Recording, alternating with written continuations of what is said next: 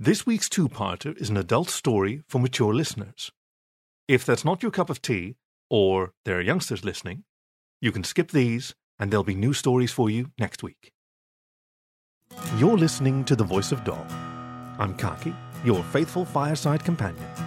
And today's story is the first of two parts of Your Lancer Adored by Cardigan, who began writing in very late 2020 with adult fan fiction of furry visual novels.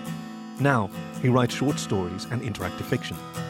You can find more of his stories, including sequels to this one, at cardigan.sofurry.com. Please enjoy Your Lancer Adored by Cardigan, Part 1 of 2. In ancient times, the peninsula of Tetica was divided into city-states which fought for territory and influence. Among them, Aolia, the great city watched by the goddess, was the most prosperous. Aolia had not always been the leader it came to be known. Once, it had been the smallest of the more influential polis. It was after a conflict with one of its more troublesome neighbors that they gained dominion. Lacking a proper army, the enemy overpowered them in weeks. When the situation turned most dire, the leader of their haphazard forces prayed to their guardian deity for salvation. Like a soldier wields a shield in one hand and a spear in another, wield experience of age and courage of youth, she replied. And so they did it. Put together men of disparate ages, the older took the shields and sword, while the younger bore a spear and a bow. That combination led to victory for Aolia. Toppling the brute city meant they also gained newfound power. To celebrate the glory, the older fighters gifted their younger companions bracelets made of shining stones found on the shores of that battlefield. The pebbles, molded into spheres by hand, the goddess blessed in a new ritual. That troop became the first and most important branch of the Aolian army, the Band of the Sacred Beads. For as long as Aolia stood triumphant, many young men tried to be selected by the seniors and joined the prestigious division. The older members, wards, could pick any youth they deemed worthy to be their counterparts, lancers. They made an annual event to celebrate the formation of the army, the Championship of the Beads, a grandiose competition to put a spotlight on the young men who wished to be selected. 100 years after that triumph, a jackal by the name of Alexios competed in the tournament. His efforts earned him only 5th place. His reason for participating was not the accolades the victory offered, nor a position in the standing army. For the first time, a new member would join the band without inheriting a set of beads. A nobleman, trainer of fresh fighters, a wolf named Pyros. That man had been in Alexis' mind since he saw him in an exhibition match years prior. It was not his warrior prowess or his unusual red fur that had claimed most of the jackal's attention. The older wolf's charisma and fortitude, little things like his smile or the way he twitched his ears, his body, all of it allured the youth. Those feelings were not forbidden, but for nobles like him, being unable to produce an heir was undesirable.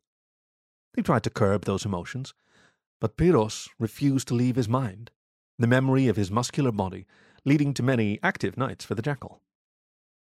When they called the wolf to join the band, it was the perfect opportunity to attempt a connection with him. Alas, neither Alexis's strapping physique nor the way he excelled at planning gave him the fame to be in his eyes. Pyros had not picked his companion, but it was probably going to be one of the tournament's victors. That did not make him any less of a fan of the wolf. He had gone to the arena to see his idol in a fight. He was yet to know, but that day would change his life forever. Gennadius, son of the general, questioned the admittance of a bastard into the band, and so arranged the match. Pyros was no newcomer to such accusations. Usually, he would just shrug it off, but rejecting a challenge by someone with such ties to that troop, and to the council that ran Aolia, could have its repercussions. Despite its high stakes, barely anyone attended the fight, likely because they knew the outcome. To become a teacher like Pyros was, one had to gain victories in wars and competitions. They valued his skill enough to be the first in 100 years to join the elite ranking of soldiers. Gennadius' combat capabilities superseded many experienced warriors, but his pride and stubbornness weighed down his potential. Alexis had learned all that. The fascination for observing the world around him, he knew not where the feeling came from, but accepted it as his greatest asset. The jackal had barely made it in time to see the brawl.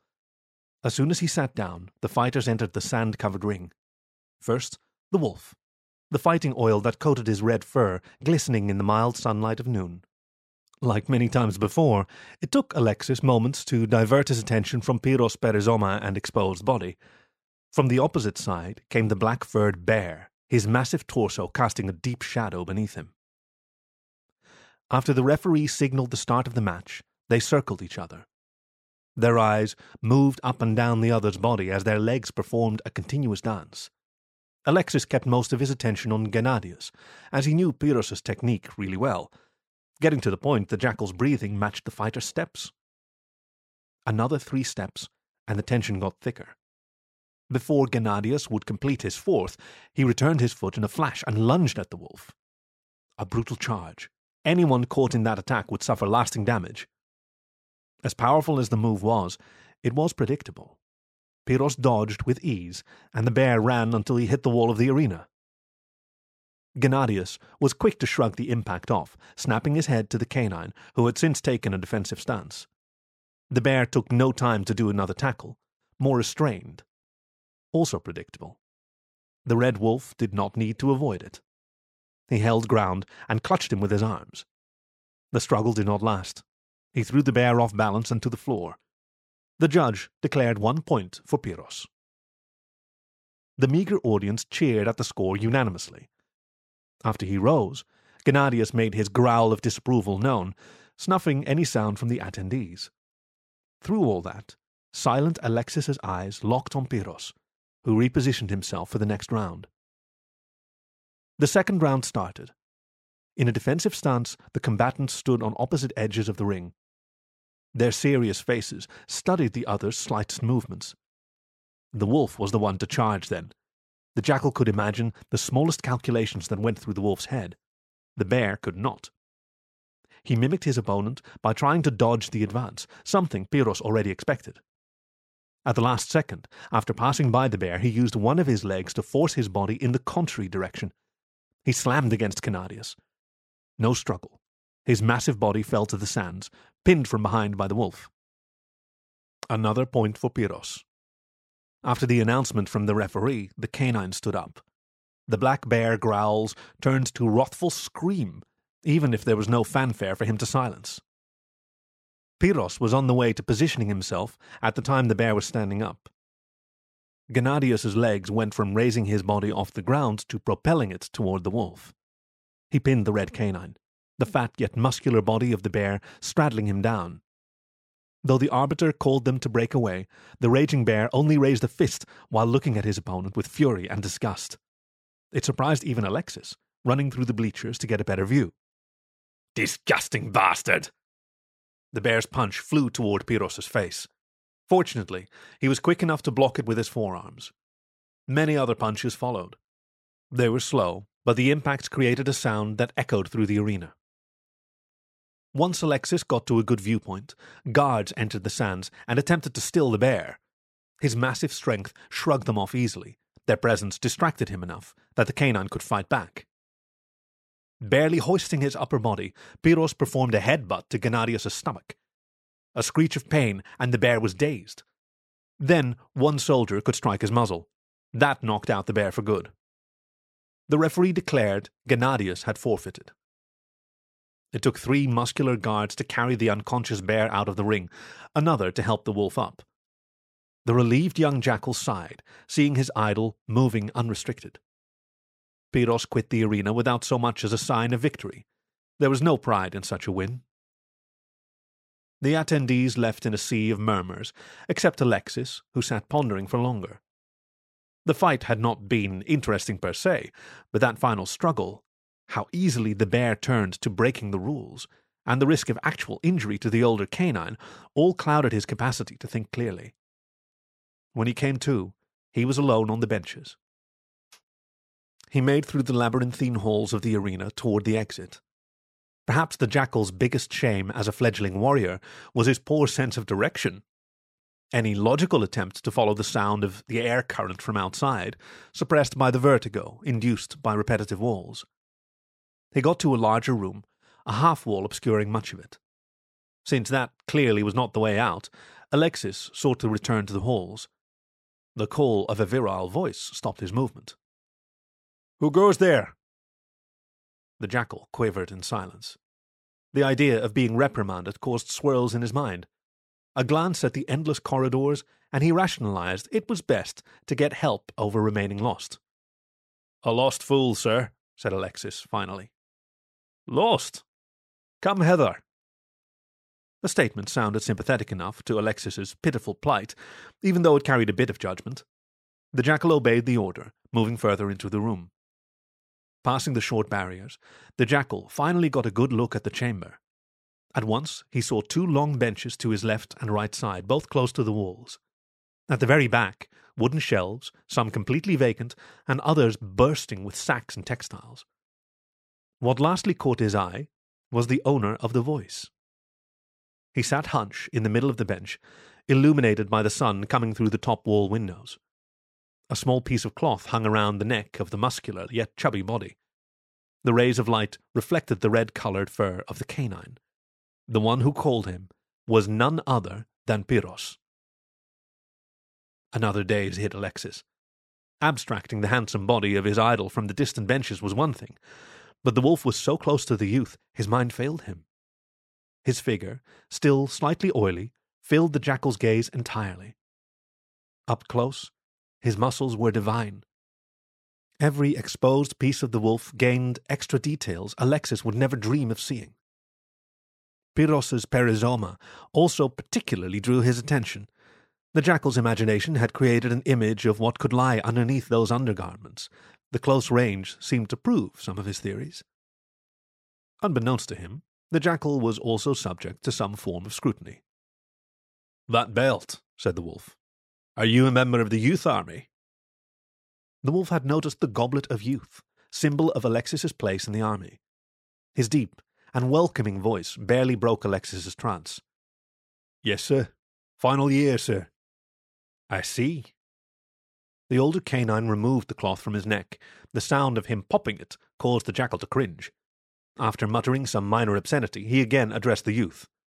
"Will you fetch me that bucket?" He pointed to the half-wall, where a series of buckets lied. After a vocal confirmation, he obeyed. Alexis returned to the fighter, who had adopted a more relaxed position, his head tilted back. The jackal checked the puffed muscles on the wolf's chest as he placed the bucket on the bench. "Thank you." The wolf tossed the cloth in the water. "Alas, I have another request. You have seen the fight, correct? My arms took quite the beating." "You handled it very well, sir," words the jackal just blurted out. The chance to personally compliment Pyrrhos he would not let slip. "Right. As you can see, I'm still covered in grease. I would like to avoid further pain, so—" The wolf's pause was brief, but noticeable. "Could you help me clean up?" Alexis's bewilderment rose to his face, burning. Surely that was a dream. The young jackal refused to recognize the reality in front of him, and yet, if he would look at the windows, the light would burn in his eyes. If he curled up his toes, he would feel the leather of the sandals he wore. Were he to inhale, he would pick up the nauseating but alluring odor of the wolf's musky sweat. That was reality, even if he doubted it. "Sir?" That was all the youth uttered, the daze tempering with his ability to react.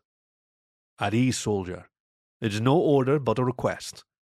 Do not feel obligated to—" "It would be my pleasure, sir." His mind had forsaken him. No longer was he only unable to control his words, but his rule over actions was gone too. "Very well, then." A fault in the wolf's voice. "You may start with my back."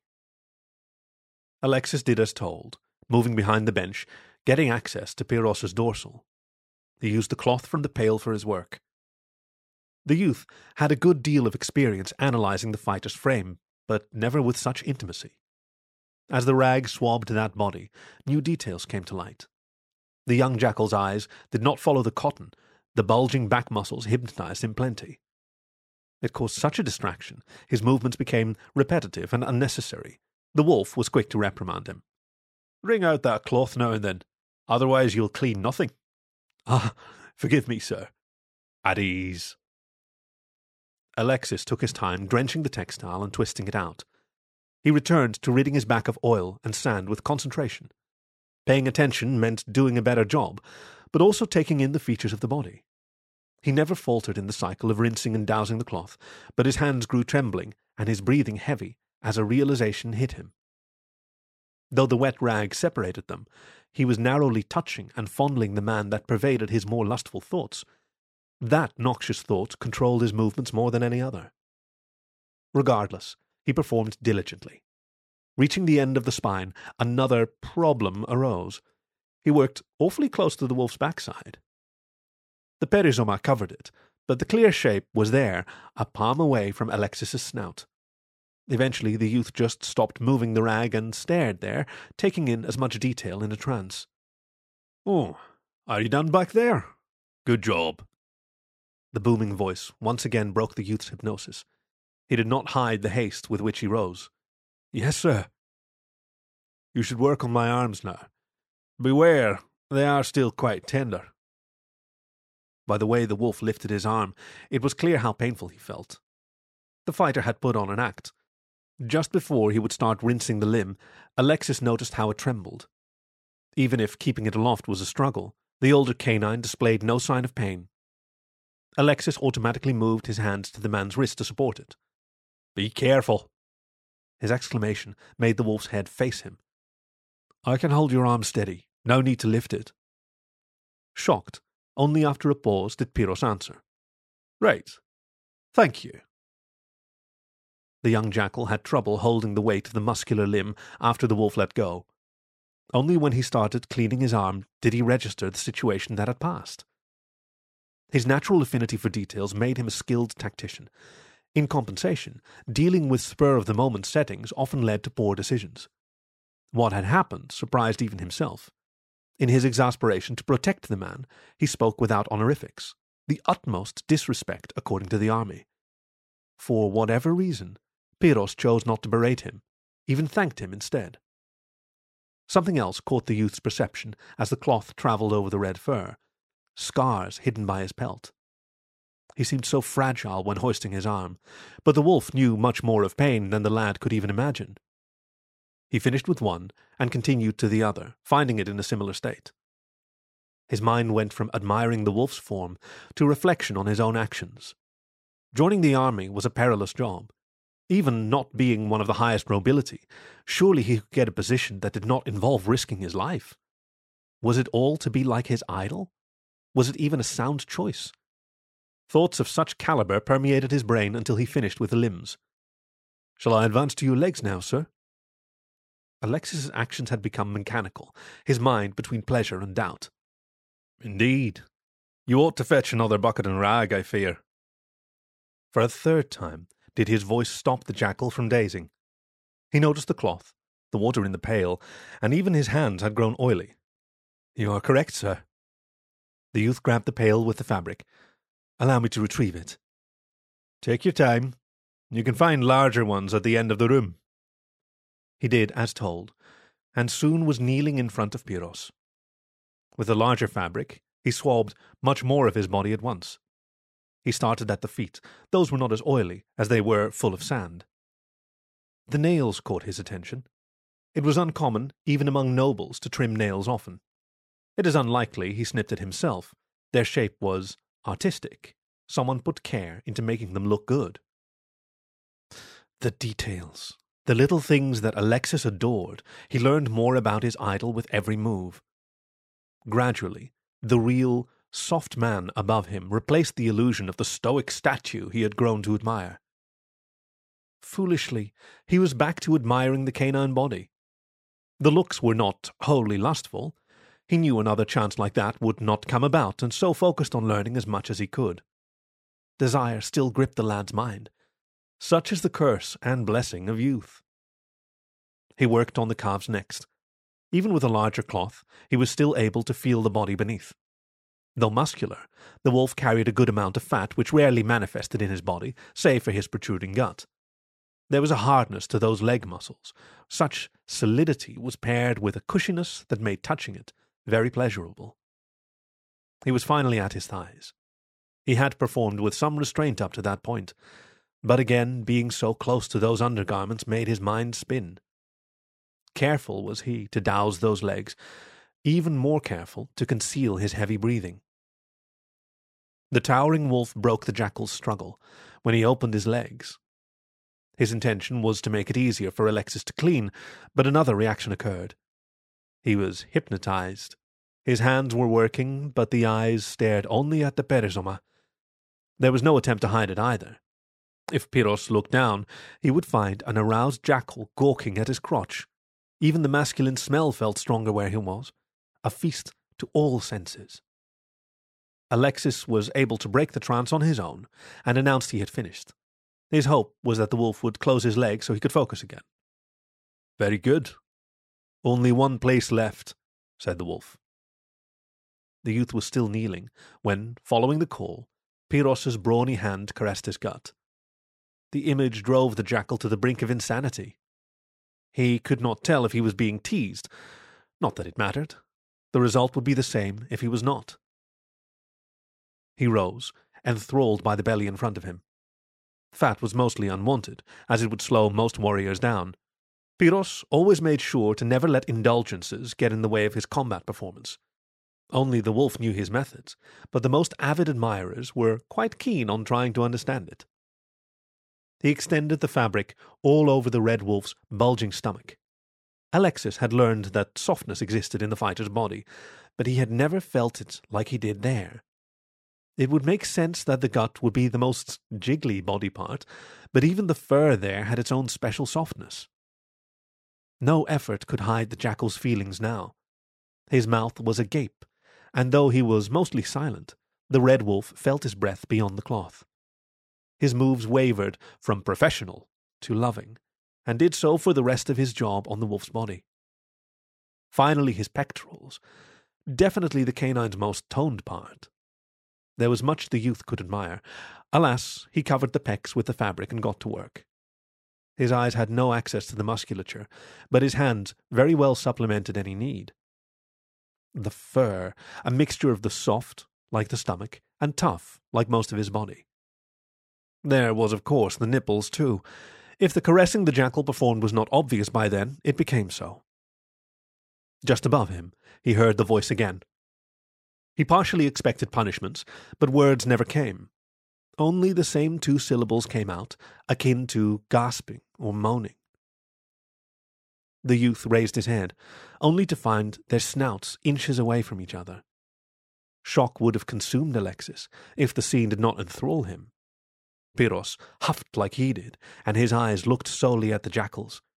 A detail that the young man seldom thought about sprung at him. Green. It was impossible, from the distances the jackal had seen the wolf, to learn his eye color. Those eyes shone green, not a feature that enhanced the admiration for the fighter, but special all the same. Few knew the closeness required to tell such information, and Alexis just became one of them. The jackal gulped as his face heated in embarrassment. He wanted to break the situation up, but also did not. "I," said Pyrrhos, paralyzed like the boy. Another pause. Their faces did not stay motionless. It was as if an invisible force dragged their muzzles together. He finally closed his eyes and grunted. "I think you did a great job." He pulled his head away with a heavy sigh. Alexis rose to his feet and sighed and spoke in a faulty voice. "Thank you, sir." "So, you said you were lost?" The wolf stood from the bench, and in a quick conversation he clarified the way out to the youth.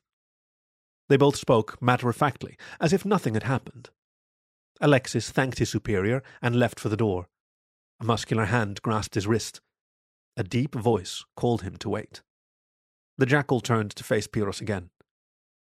"Your name?" Many thoughts popped in and out of the youth's mind. So many, he took seconds to answer the eager wolf. Alexis." Alexis. The wolf's tone differed from many other times he spoke, almost whimsical. After a decent pause, he spoke again, releasing the lad. I will see that you are rewarded properly. Thank you, sir. The youth was quickly out of the room, and, thanks to the instructions, out of the arena. Though the event weighed on his mind, especially the short aftermath, he finally had what he wanted. A connection. Alexis could not have guessed where or when they would reunite following that day. This was the first of 2 parts of Your Lancer Adored by Cardigan, read for you by Kaki, your faithful fireside companion. Tune in next time to find out how Alexis and Pyros meet again, and what they'll do with those new feelings. As always, you can find more stories on the web at thevoice.dog, or find the show wherever you get your podcasts.